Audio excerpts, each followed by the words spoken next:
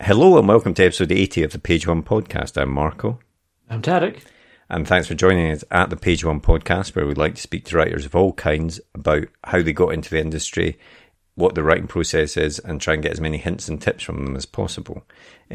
This is the 80th episode, which is kind of a big landmark episode, Tarek. Who would have thought we'd make it to 80 episodes? Certainly not me. I'm sure we say this at every landmark episode. We've got another 5 episodes in the can. We're still doing it. There's a big back catalogue of some really great authors, screenwriters, video game writers, comic writers. So do check out the back catalogue, but also stay and listen to this week's episode. Oh, this week we have got a really exciting episode. We're chatting with Imran Mahmood, who has written a couple of books. His first one was You Don't Know Me. It was chosen by Simon Mayo as a BBC 2 Radio 2 Book Club choice, longlisted for the Thesis and Crime Novel of the Year and the Gold Dagger Award. It's currently being adapted for screen. But his new book is I Know What I Saw, and it's just been out, I think, the last month or so, at time of recording. And it's a fantastic book about a homeless man who sees a murder and is not trusted or actually believed at all by the police when he reports it. It's a really good, twisty crime novel. Mm-hmm. And Imran, of course, also has another career, full-time career, as a criminal barrister, which is kind of where he got the idea for writing his books in the first place. And we chat to him about that and how you balance, working a full-time difficult job like that with writing, and also he says he's got young kids. And he's working on lots of TV projects as well. I mean, as I ask him in the podcast, does he ever sleep? I don't think he can do. It's funny, isn't it? Some people just seem to have to be able to manage all these strings, and I'm not sure I would manage one of them. But it's no, exactly. Pretty impressive. Exactly. But we'll get straight into the interview after a quick advert for our Page One notebook about those notebooks, which are notebooks designed to help you plan and write your story.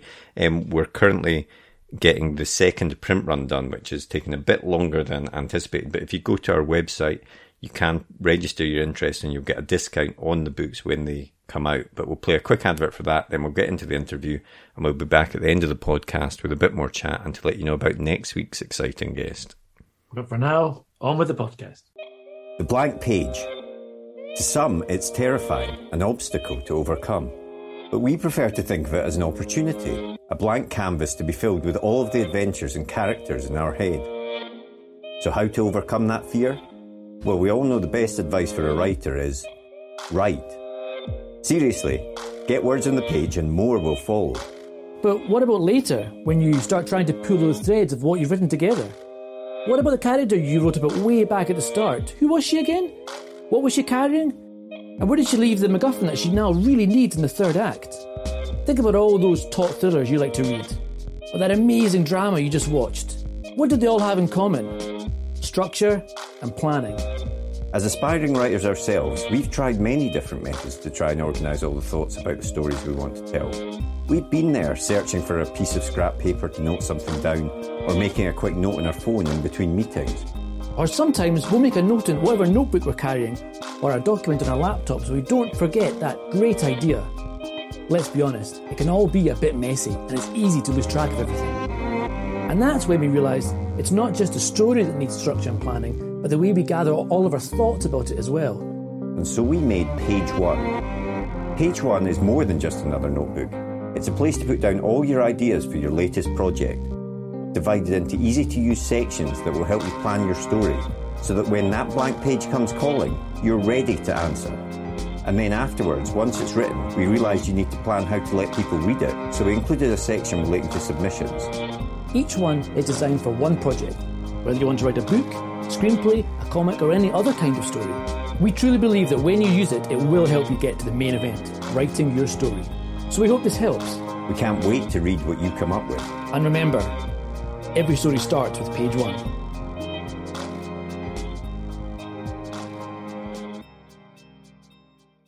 Did you always want to be a writer? Because obviously you have a significant other career as well. Well, the funny thing is, I always wanted to be a barrister, and then I started that, and it took up so much time, and it was a long time before I realised it didn't deliver everything it promised. Mm-hmm. And so, as I was doing that, I think I was always itchy for something else to do, and I used to write in between cases. I would write really terrible short stories, which nobody ever read. In fact, I think I gave one of them to a colleague in Chambers to read, and she would ask for them every now and then. She'd say, "Have you got none of these short stories?" And I'd give them to her, and she'd say, "They're really nice, but they're really depressing." Something else depressing. And so I just kind of gave up on that whole idea. Mm-hmm. And then one day, what happened was that I was writing a closing speech in a murder trial, and I had a really bright client. He was very clever. Young lad accused of murder in a gang. And I remember thinking, and he knew his case really well. He knew all the evidence. He knew the weaknesses as well. And he was very, very involved in his defense. He would say, "Look, what about this? What about this? We thought about this." And so we had a pretty kind of continuous dialogue going on. And as I was writing his closing speech, I thought, "Oh God, what would it be like if I wasn't doing it, but he was doing it? What would his closing speech sound like?" Because it's really his message, and I'm just communicating the message in a way. I suppose that's a kind of the palatable form, for the judge, for the jury, and all this stuff. And so that's how that first novel, You Don't Know Me, was born. It was just me writing the speech that I thought a defendant might write. If he was faced with a crime and had to deliver his own speech, I thought, what would it sound like? And so I wrote that in between cases or waiting for cases to get on, and I finished the first draft, and I decided just as a punt, just to send it off to some agents to see, whether it had legs, because what had happened a few years before was that I'd written a book. And I'd sent it. I think I sent it off as a kind of, let's just see what happens with that. Mm-hmm. And when I sent it off, I got almost nothing back. Zero interest. I think nearly nobody even replied to acknowledge that they'd received it. And I took it I would say I probably took it quite badly. I don't mean that I was kind of incensed. I wasn't. I just kind of gave up a bit. Yeah. I'm just probably not very good at it. And I know other people don't react like this to setbacks, and they're the really successful people. The really successful people react in a kind of positive way to setbacks, but that's not really me. And so I just kind of put my head down and ignored it. And then, as I say, many years later, I wrote this, and I sent it off to 5 agents, and they all came back really quickly, and they all said, "Send me the rest of it." Wow! And I thought. Yeah. Oh, we might be onto something. And then what happened was I met the first guy, and he said, "I really like this, but we would have to change it." And I said, "Yeah, I'm open to that. What would you change?" And he said, "Well, we'd have to change all of it."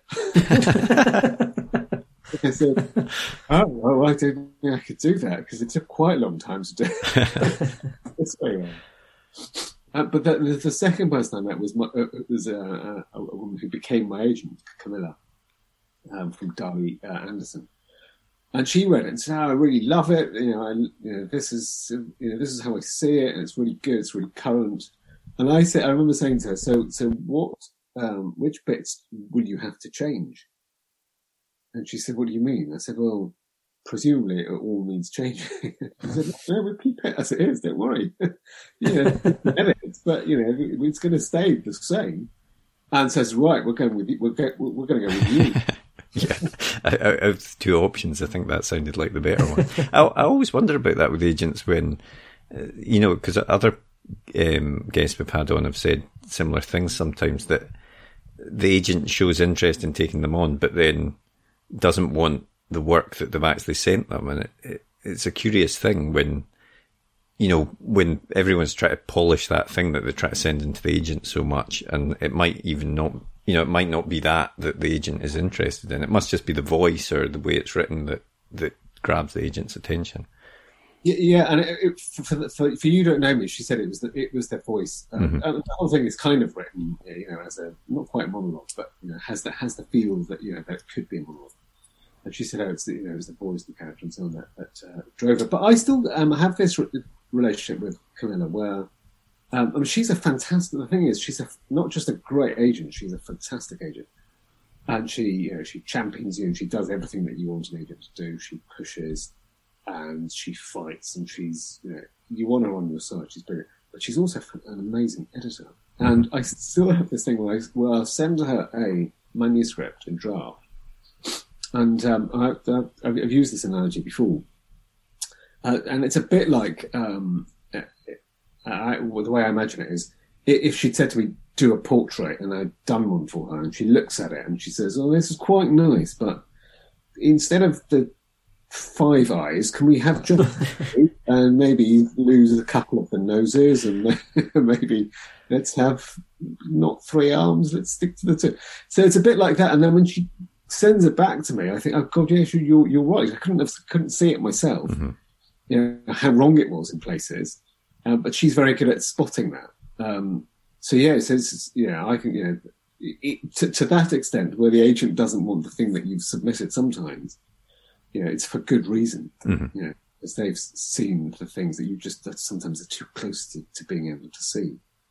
And it's funny because we've had a few writers who are or were lawyers on the podcast, and when I think about it now, I guess in a way there's a lot of being a lawyer, especially a court lawyer like yourself, is about telling stories. You're telling us your client's story to the judge or the sheriff or the jury, etc., and you're telling it in the best way that you can to put emphasis on the important parts as you see it, or what things that they should be paying attention to, and so I wonder if there's a natural link there of some sort between a lawyer and a writer.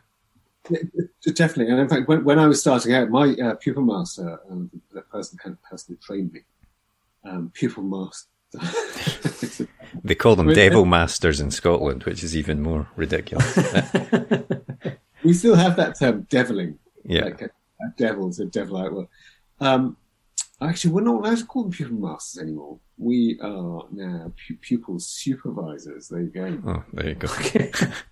big difference, big important difference.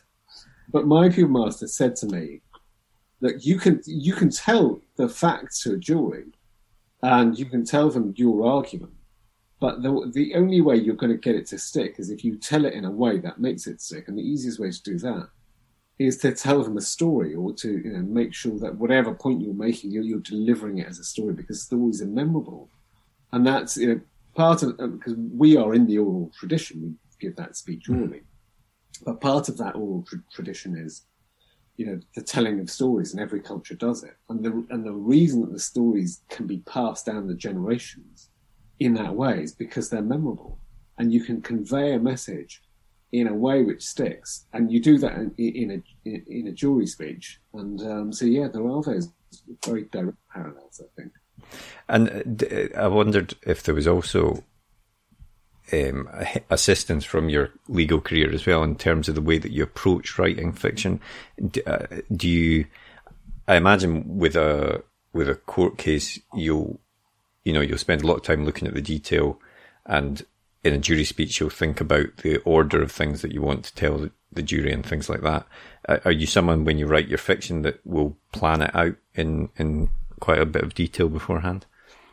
No, and in fact, I think it's a hindrance, because when I'm kind of getting the threads together for a jury speech, I'm usually aiming to do a speech which is no longer than about 20 or 30 minutes. Because any longer than that, and you lose their attention, particularly when they're concentrating. Particularly if you're going, straight after the prosecution speech, so they've already had their 30, 40 minutes of attention has been spent on them. So you've got to be quite concise. And so what I found was when I was planning my novels, I'd have, great material for 20 minutes worth of stuff. It would fizzle out. Or I'd have a plot which, would work nicely in a very, very, very short novella, but, you couldn't really stretch it out over a novel. And so I found myself trying to eke out a very kind of tight plot over the course of 90,000 words. So that didn't work. So in the end, and I'm not a planner at all. I don't know. I once heard Lee Child saying this in a panel, and he said, "Oh well, I don't really like planning out novels because I don't want to know how it ends because I won't carry on writing it if I know how it ends. I want to find out the ending as I'm going along, and I'm not quite that bad." It's just, I'm quite envious of people who can plot novels out in that way. I'm just not very good at it, and it's something. I think what happens is when I get the idea for a novel, I want to just kind of dive into it to see whether it works. Because sometimes you'd have a great idea, or an idea which I think is right, and then I'll start it, and about a week into it, I'll think this isn't working. Yeah, that's not going to work because of whatever the character is that you've written. It just doesn't work for that. And I'll give an example. Was I wrote a character who was a psychopath or a sociopath, and the plot was great. But as I started writing him, I realised that you couldn't develop very much of a connection to him because he's a psychopath, and there is no kind of emotional bond that he's willing to create with you. And if you have a character like that, it kind of dies on the page. So yeah, sometimes you have to abandon stuff, and I think that's what I like to do, just trying it, see if it works, and then if it works, carry on a bit. Yeah. So I mean, I must lead to a lot of drafts. Then is that do you do a lot of drafts until you're happy with I finally got a story I can write from A to B? Yeah. So either I'm doing a lot of drafts or Camilla's doing a lot of drafts. Cutting out the additional ears and that sometimes happens. We'll look at it and we'll think, this is. I remember once having a character who I based on somebody I knew very well, and Camilla said to me, "Look, this character is ridiculous. It's never going to work. Nobody will believe this person." And I said, "I know this person. He's amazing." Nobody's going to believe that this person exists. And this mate of mine, just by way of example, wears actual rose-tinted spectacles and will go to court wearing a cowboy hat, kind of a heel-length wax jacket and cowboy boots. And he's got kind of, I don't know what the appropriate term is for it, but he's got a beard which doesn't quite fully grow. Yeah. When you shave this bit. Mutton chops. Yeah. I've got a different phrase for it, but I don't think I'm allowed to say. And he's got mutton chops. And I said, and in fact, I think he might, there was a rumour that he had wooden teeth. I can totally see why nobody would actually think this is a real person. This is what he said. She said, nobody's going to go for it. And I said, well, you should meet him because he turned up at his own wedding riding a horse. She said, no, we can't do that. He's a lawyer. Yeah. Fantastic. He's a talented lawyer, in fact. Yeah, very talented man. I do wonder what the clients must think when he first walks in the room, however. When he rides in. Yeah, exactly. Some really love him. I mean, some don't get on that well with him, but some of them. Yeah. I suppose for some people, that's kind of what they expect. They want that drama. Yeah. The theatre, all the flamboyance. Yeah, exactly. Yeah. And you've sort of already mentioned that Camilla, your agent, will help you with the sort of editing of it, and it sounded like you're quite receptive to that. Do you ever get notes either from Camilla or from your editor at the publisher that you're not sure about or you want to push back on or anything like that? For me, it's a question of trust. Now, I trust what Camilla says, and I would say 95% of the time I go with it because I look at it and I'll think, oh, that makes perfect sense or total sense to me. So, I usually find that she's right. And the same with the editor. My view has always been, look, people come to me for advice, and by and large, they take my advice because that's my area of expertise. And I hand over that area of expertise to the editors say, look, this is what they know best. And so, in fact, when they come to me and say, we're not happy with the title, we want to change it to I Know What I Saw, then I say, right. There's, because they're doing something more than just having a title which fits the book. They are saying, well, you know this, they're saying, this is the kind of book it is, this is the kind of audience it wants, this is where the bookshops will place it, these are the bookshops that will buy it. They're doing a whole load of other things with the title that I can't do. And the same with designing the jacket. I don't really have much of a say in it, but I don't mind that. I don't mind that at all. Mm-hmm. And I think you've got to trust the experts with chosen fields. Otherwise, there's no point having them. Yeah, absolutely. Yeah. Well, your first book, You Don't Know Me, was really well received when it came out. It won. It was shortlisted for the Glass Bell Award, longlisted for the Crime Writers Association Lord Theekson Awards. It was chosen as a Radio 2 book club. Guardian had it as one of the best crime novels of the year. Lee Child, Tana French had accolades for it. I mean, that must have been a really, for your first book, what an amazing buzz that must have been. Yeah, it was. It kind of blew me away. And it was happening. Well, one thing was happening straight after the next. So my publicist would phone me up and say, "Hey, you're on Simon Mayo." And I go, "This is amazing. You've been shortlisted for this or that. Oh, your thing has been optioned TV." And it was literally one thing after the next, and it was a real kind of thrill. And it slightly ruined me for the. Sounds like it. Where are all the... when am I going on Graham Norton?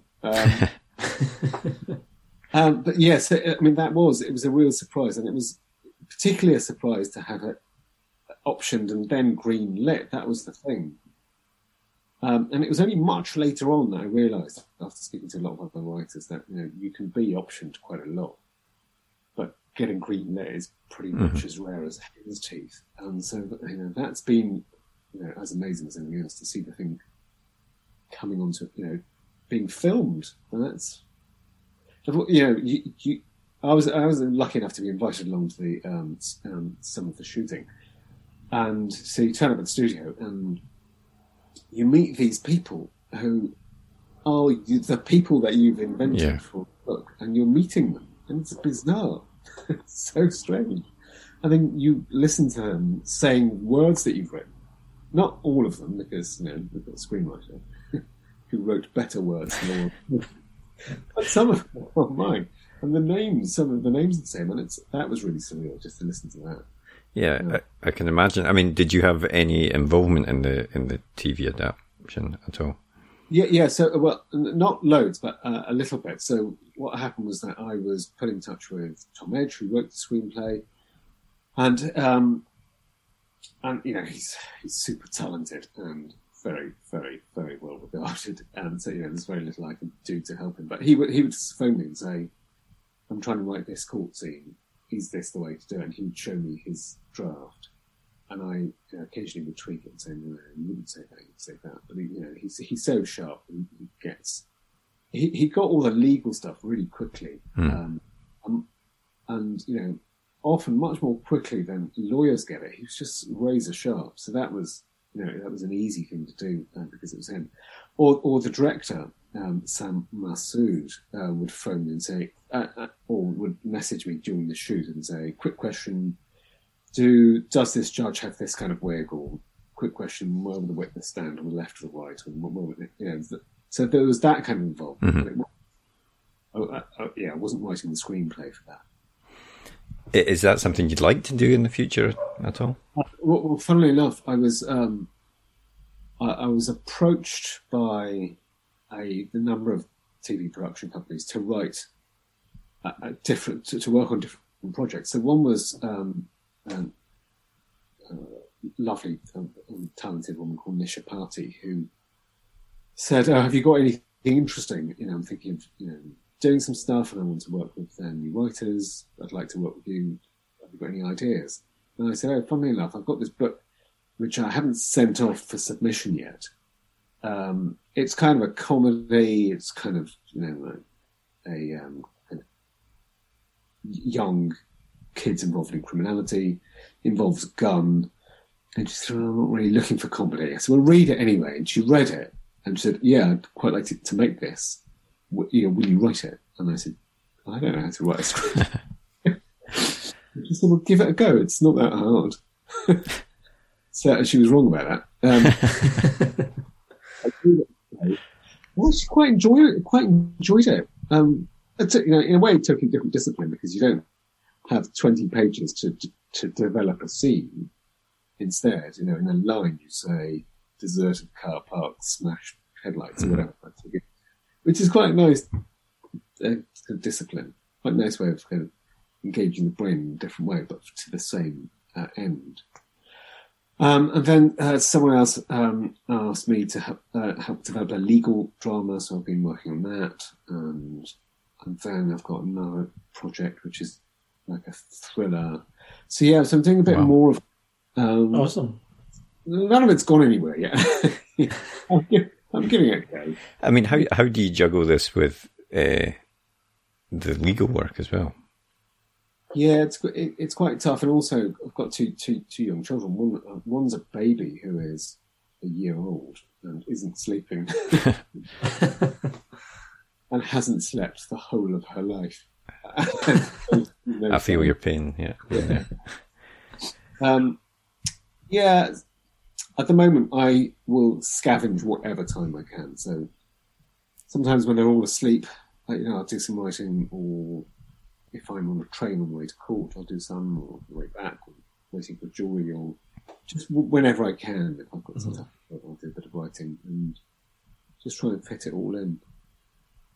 And your latest book is I Know What I Saw, which has just come out this month. So why don't you tell us a little bit about what that book is about? Okay, so the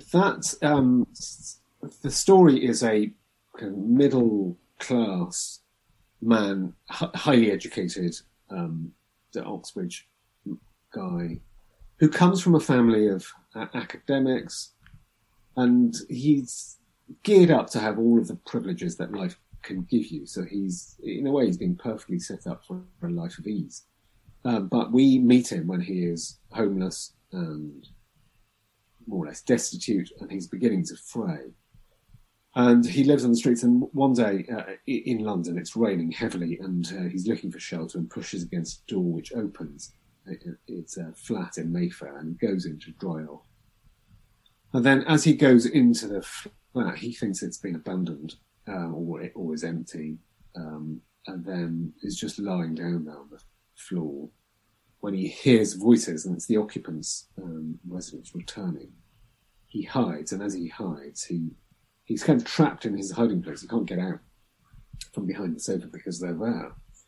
And he ends up witnessing one of the two people killing the other, and as he's there kind of watching this in terror, frozen.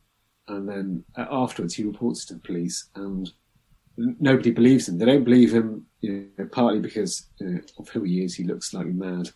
He's of no fixed abode. He seems like he could be mentally unstable. And then also when they go and check it out, that there is no dead body. Nobody seems to have been killed. Nothing he describes is as he's described it, and it's a kind of impossible crime. But yeah, so that's the kind of broad plot, and it kind of just gets worse. It goes along for him. It just gets harder and harder, and he finds himself in deeper and deeper trouble. And it's written first person present tense, which is that a deliberate choice? Often that, I think, can give a real sense of immediacy to a story, but sometimes with present tense, it can almost not read like a novel if it's not done in the right way. If you see what I mean. Yeah, I totally agree with that.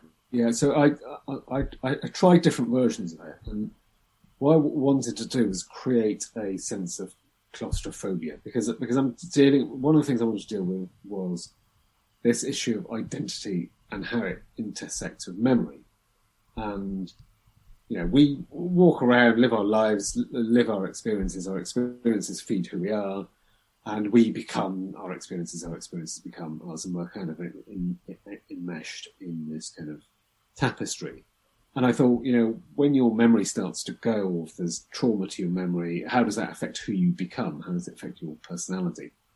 And the only way to really understand that for the character is to get very close to him. And I thought First Person Present gives you that sense of claustrophobia, so you're never really quite out of his head, and you're right behind his eyes in a way, so you can see what he's seeing and feel what he's feeling. And it seemed to work better in First Person Present than any of the other ways of doing it. But you're right, it's a challenge to get it to feel like a novel, and sometimes it can feel a bit exhausting, I suppose, if you write a novel in first person. It also, I suppose, it can affect the structure of the plot, because you can only write what they know, if you see what I mean. If it was a more third person set back kind of narrative, then you can throw in different scenes to seed through the plot and stuff. So that in itself brings its own challenges, I suppose. Yeah, well, I don't mind that so much, because I quite like this idea of experiential stories, so that if you're telling the story as you observe it, and you see life as you observe it, and you're relaying it, I quite like that anecdotal feel about the story. And when you've got kind of omniscient third person rather than close third person, it can sometimes feel a bit like, I don't know. I mean, when it's done well, it's fabulous, and when anything's done well, it's fabulous. But there is this kind of slight Deus ex machina quality that anything can happen, and you can pull a fact out of nowhere in a way, because your character doesn't have to appreciate that something's happened. You can put everything in the background. Yeah. So we in an oral tradition, you're telling stories about things that's happened to you, and I find those interesting. Those stories where somebody says, "Oh God, I was in court yesterday, and you'll never believe what happened," and then they'll tell you this story, and it doesn't need everybody else's perspective. You can get a sense. I'll give you an example if you want. I was years ago. Somebody told me this story about how he was in the magistrate's court and his defendant was being sentenced, and you've got to fill out a means form, which is how much you earn. So he said to the defendant, "Have you done a means form?" And he says, "Yes." He said, "Well, can you give it to us?" And he was like, "Oh, I haven't finished yet. Have you got any sellotape?" So he says, "Go and get some sellotape." "What do you need sellotape for?" He says, "Well, I just need some sellotape." So they fuss around getting him some sellotape. So he's ripping it up, and he's kind of hiding it, and nobody knows. And then eventually, and the form comes in, it's folded in three, and he hands it up. Prosecutor takes it. He goes, "It's not for you. It's not for you to look at.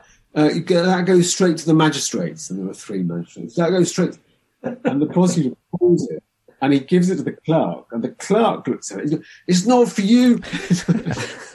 He looked at it, and she says to me, "I think you've got to see this," as he's telling it.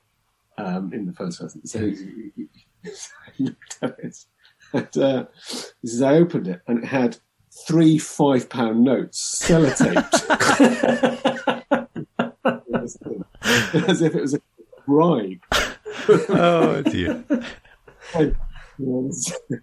And that's got everything a story needs, I think.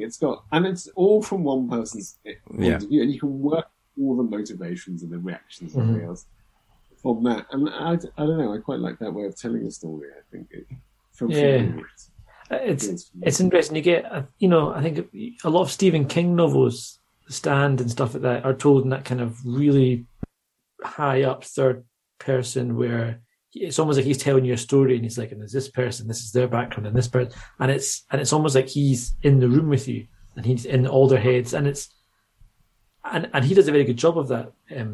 But I feel a lot of other people that I read, when it's like that, it doesn't quite work as well for me. So yeah, I totally agree with you. I think there's something about limiting yourself, or limiting the reader's ability to be in everyone's head, and to leave that kind of, either leave a mystery or let them fill in the blanks themselves. Because as you say, it's often it's with between the lines. You don't need to spell out everything to get it, and folk can make the assumptions and the jumps, without any real trouble.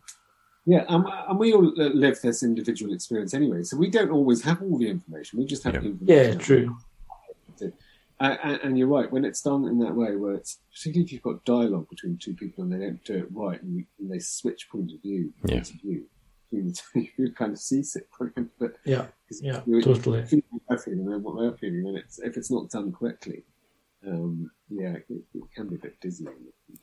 And is it important when you write your novels that they explore, a theme or have a message of some sort in them? Do you want, more than just a simple story? You want to explore something in the telling of it as well? Yeah. I've always thought that for me, if I don't tell that, well, for me, the real story is the big theme. So if it's morality, or it's justice, or it's equality, or racism, or diversity, or memory and identity. Those actually are the stories I want to tell, and yet I'm delivering it through the medium of a crime story. But the crime story is really just the cover, to sneak in the other story that I really tell. Because I'm not really a good enough literary writer to do it in the ordinary literary way. So I have to sit through the medium of this. I quite like the idea of telling this story, but sneaking another story in alongside it, because otherwise, for me, it'd be a wasted or missed opportunity, I think, because you've got your captive audience there in your hands, and it's your opportunity to tell the story that you want to tell. And people don't always respond well to being told stuff and to be told how to feel about some big issue. But if you can tell it in a story, and you can change people's perceptions and their views and how they feel about something, then that's quite powerful too. I remember reading To Kill a Mockingbird and remembering how powerful that message was being delivered. And it's delivered through Scout, a 9-year-old child. And she's not intending to shove a message down your throat, but it's done so beautifully that it would have been a terrible shame if that opportunity had been missed just for the telling of a different story. Mm-hmm. And there was a phrase I saw you use, I think it was an interview with The Guardian, and you talked about putting the moral argument against legal guilt. And I wondered what you meant by that exactly. So, for me, the law has always tried to represent the kind of moral values of a society. So we develop our laws so that they match as far as possible what we feel is reprehensible conduct. So theft, murder, and so on.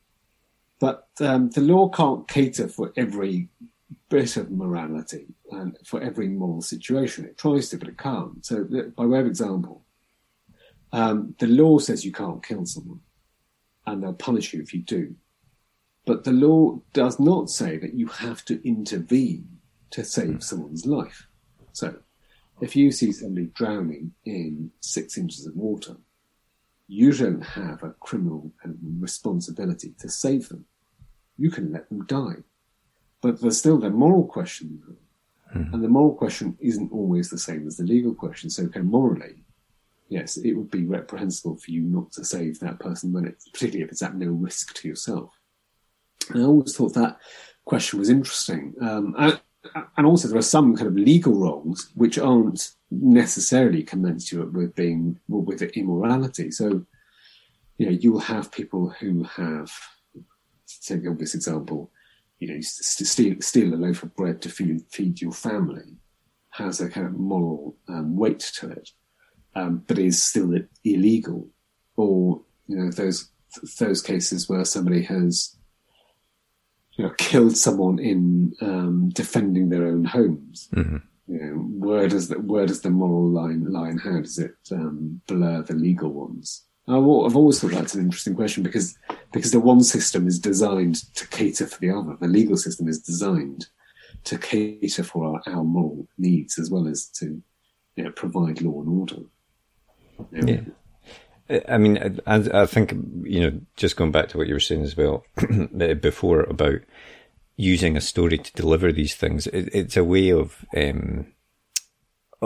as you said, reaching a wider audience. You can explore these things in a way that someone might not pick up a textbook that was saying the same thing, but you can reach a much wider audience and still get them to think about these themes or these arguments as well.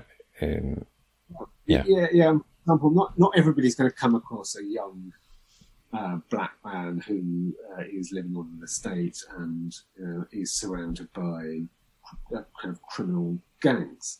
Mm-hmm. That's not an experience everybody in the world is going to have. Or a homeless person. I mean, you'll see them, but will you always interact with them? So it's a good way of bringing an experience to an audience which might never have experienced it.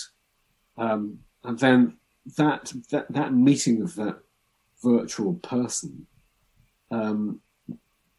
becomes almost as valuable as meeting a real person, because it starts to give you an insight into their thoughts and their behaviours and their motivations, and you get to experience it from a place of safety. So you don't have to, if you're frightened, to go and speak to somebody who's got a gun in his hand, or if you're embarrassed, speak to somebody who's living in a cardboard box. It'd be nice if we could all the time, but the reality is that we won't. Mm-hmm. But we can explore the issues from a position of relative safety. We can try and understand some of the pressures and try and understand some of the context. And I think it's a good way of doing that, at least. Does that add a sense of responsibility when you're writing about these sorts of themes as well? I mean, do you obviously in your work that'll give you a lot of experience, but do you spend time researching things that you're wanting to explore in your novels as well? I think the responsibility is to do it with as much sensitivity as you can. Try and make it as authentic as you can. But that's as much as you can do, when it comes to character. And then, so far as the message is concerned, make sure that you try and deliver that in as balanced a way as possible, because ultimately you're not lecturing, you're just explaining. And I'm not saying, being in a gang is an awful thing or murder is an awful thing. I'm saying these are the competing arguments. You decide for yourself how you feel about it, but you might get a sense of how the writer feels about it. That's fine, because everybody has a point of view. Yeah. And it would be unusual if the writer didn't have a point of view as well. But, take it all in and reach your own decision. And remember that people aren't always, when they're telling the stories, they aren't always reliable. You can't always trust somebody. You trust some of what people say. You can't always trust everything that people say. Mm-hmm. And so what's looking forward? What's your plan then? Are you wanting to continue the day job? Are you wanting to hang that up and just write full time? No. I for the moment, I'd like to do both for as long as I can. Yeah. And the day job's in a way useful because it brings you into contact with 100 different people from different backgrounds, from different places, living different lives that I otherwise would never have the privilege of meeting. One day I meet a millionaire stockbroker who's involved in a potential fraud, and that's an interesting person to meet. Mm-hmm. He's as interesting as the guy I met a couple of weeks ago, who is 6'5", 20 stone, and a burglar, an alleged burglar, and he's interesting because I went, how do you burgle something when you? I thought burglars were, most of the burglars I'd met were kind of small and wiry. And surely what he said was, I don't. He had He'd had more convictions. All right. Okay. I'd ever met. Some 38 or something. Wow. Sounds like he's obviously not a very good burglar. Well, that was the answer he gave. He went, well, that's why I keep getting called.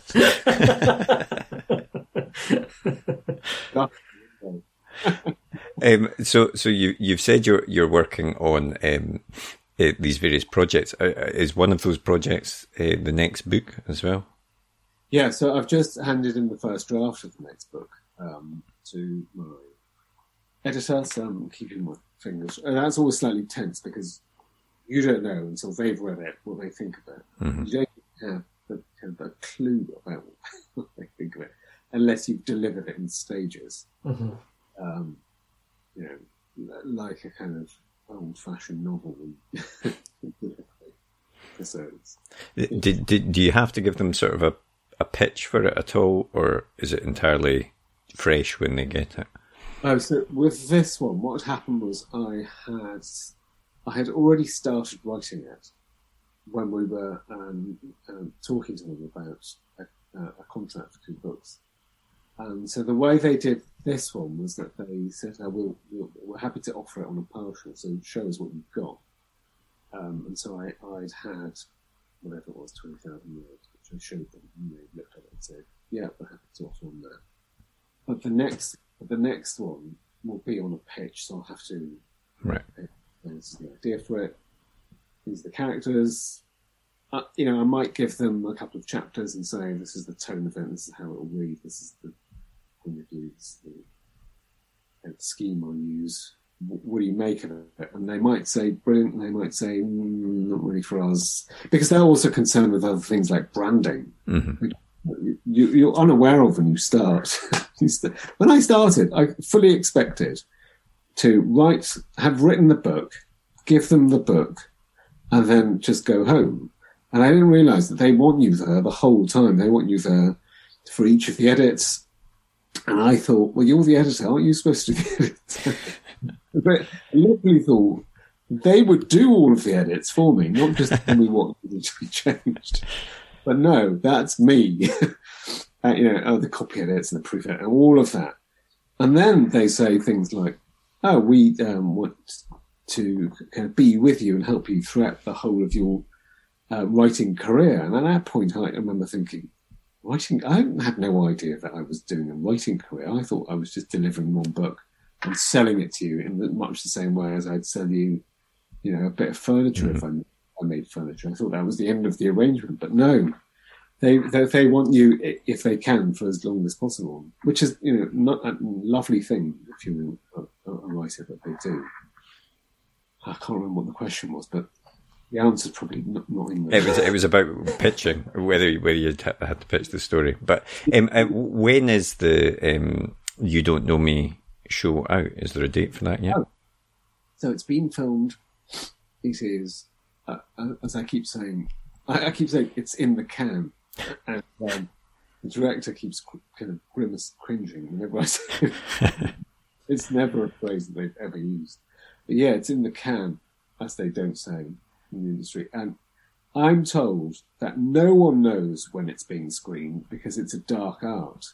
All right. Apparently scheduling is a really dark art, and not even the commissioners know when the schedulers have got it slated for, and that's because they need to know what channel is doing what, right? Is it compete with that, and do we want to be next to Holby City, or is it Coronation, or whatever the show is? So there's all of that going on, but we think, doing the best we can, that it's going to be sometime next year. Excellent. Precise, isn't it? Well, we'll look forward to that whenever that date appears.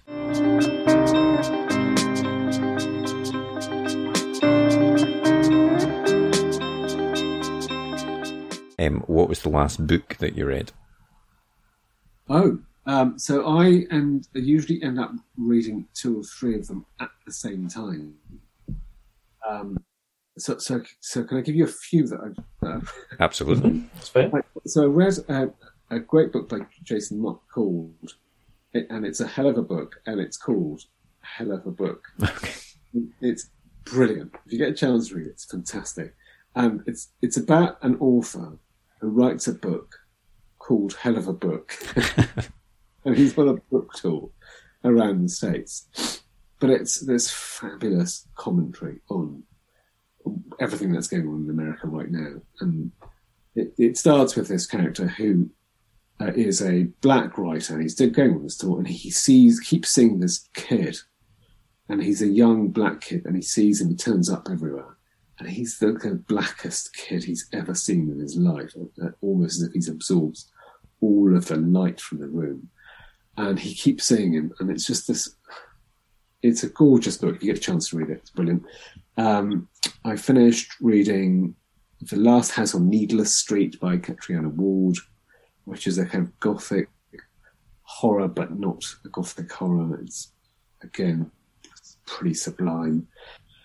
I'm in the middle of reading Steve Kavanagh's new one, which is, as all of his books are, it's brilliant, spectacular book.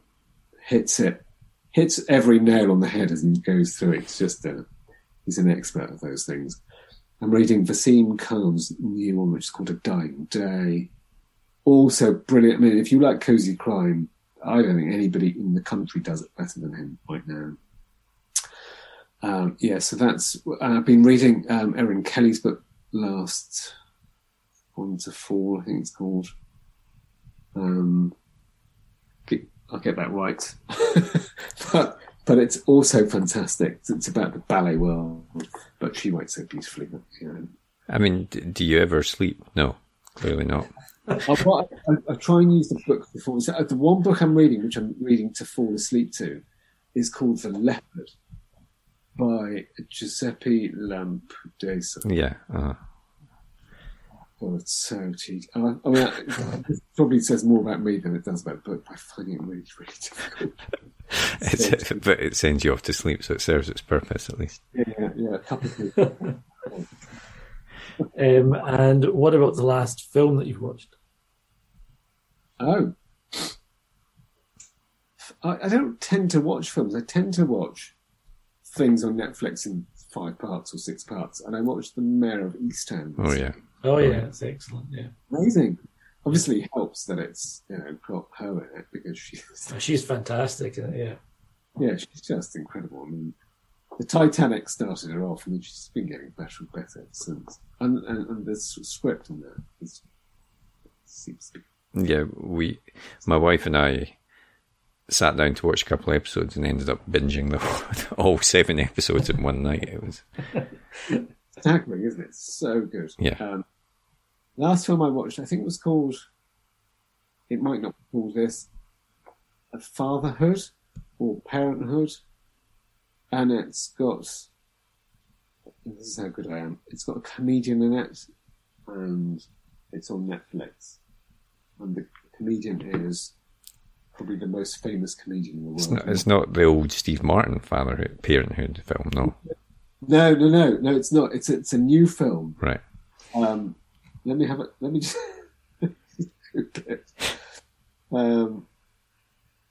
I've just watched that. It's very good. It's found it. It's got Kevin Hart in it. There you go. Okay. The most famous comedian. And it's called Fatherhood, and it's on Netflix. And it's it's an easy watch. It's not terribly taxing, but nice, comfortable watch. Excellent. Nice. If you're looking for something highbrow, that's not really cool.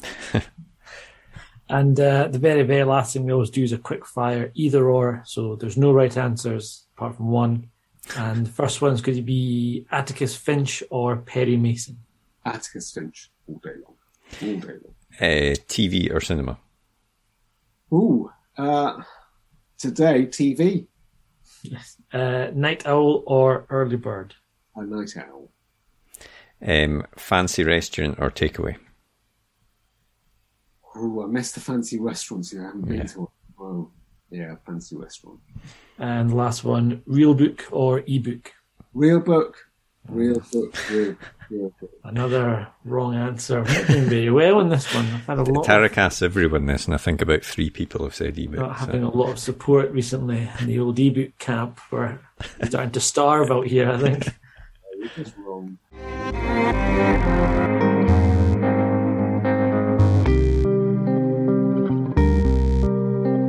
Oh, that was a really fun chat. I really enjoyed that, and some really great examples, I think, of choosing just enough stuff from your real life job or what you see around you and putting into a novel. It's a great place to find the character. Yeah, absolutely. I mean, obviously, it's inspired him in terms of his ideas, but obviously, the characters you meet in a job like that are obviously going to be very varied and give you a lot of rich seam of stuff to draw from. But as he said, sometimes even the real characters are too ridiculous to put in the book. I'm not sure. A wax jacket. Yeah, the rose tinted glasses, and I'm not sure I would want that as that sort of person as my defence lawyer. I think if you turned up, I'd be like, I did it. Give me to jail. Exactly. Yeah. I'm sure he's a very good lawyer. I'm sure he is. Something to get sued by. Exactly. Probably should be slagging off lawyers in this. Exactly. Thanks very much to Imran for coming on to the podcast. We really enjoyed that, and his book, I Know I Saw, is out. It's got a lot of buzz about it, so you can go and pick that up in your local bookshop or pick it up online. We'll put a link in the podcast description so that you can grab that. But we've got another great guest next week. Yeah, it's a really, really fun chat next week. One I was very excited with, Mr. C. Robert Cargill, who is perhaps best known for his screenplay work. He's written movies such as Sinister and its sequel, and Doctor Strange. That was kind of the first time I kind of got to know him. And he's written a whole bunch of stuff. He's got The Black Phone coming up soon, which is an adaptation of Joe Hill's short story. And yeah, it's a really fun chat with him. He's written a number of books. Sea of Rust is the big one he's done recently. And its recent sequel, Sea of Rust Day Zero. And Day Zero, which is a prequel. Prequel, sorry. It's a really interesting chat. And for those that don't know, Cargill, as he likes to call himself. Cargill, yes. Yeah. He started out as a film reviewer for the, at the time, very famous Ain't It Cool News website. And from there, sort of got into screenwriting, which is, a dream path, really. And then from there has gone on to write some really great novels as well. So it's a really interesting chat and, really getting behind the curtain on some of the Hollywood industry and, what it's like to work with Marvel and things like that. So, do tune in for that episode. It's really good fun. And of course, if anyone has any questions or comments, they can always get in touch with us by sending us an email to podcast@rightgear.co.uk or a tweet. Please don't send us a tweet. Don't send us a tweet. A tweet in the Twitter machine, which is @right_gear.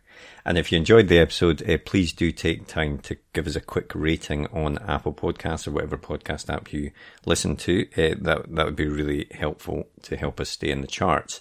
Otherwise, have a great week and we'll see you next episode. See you later.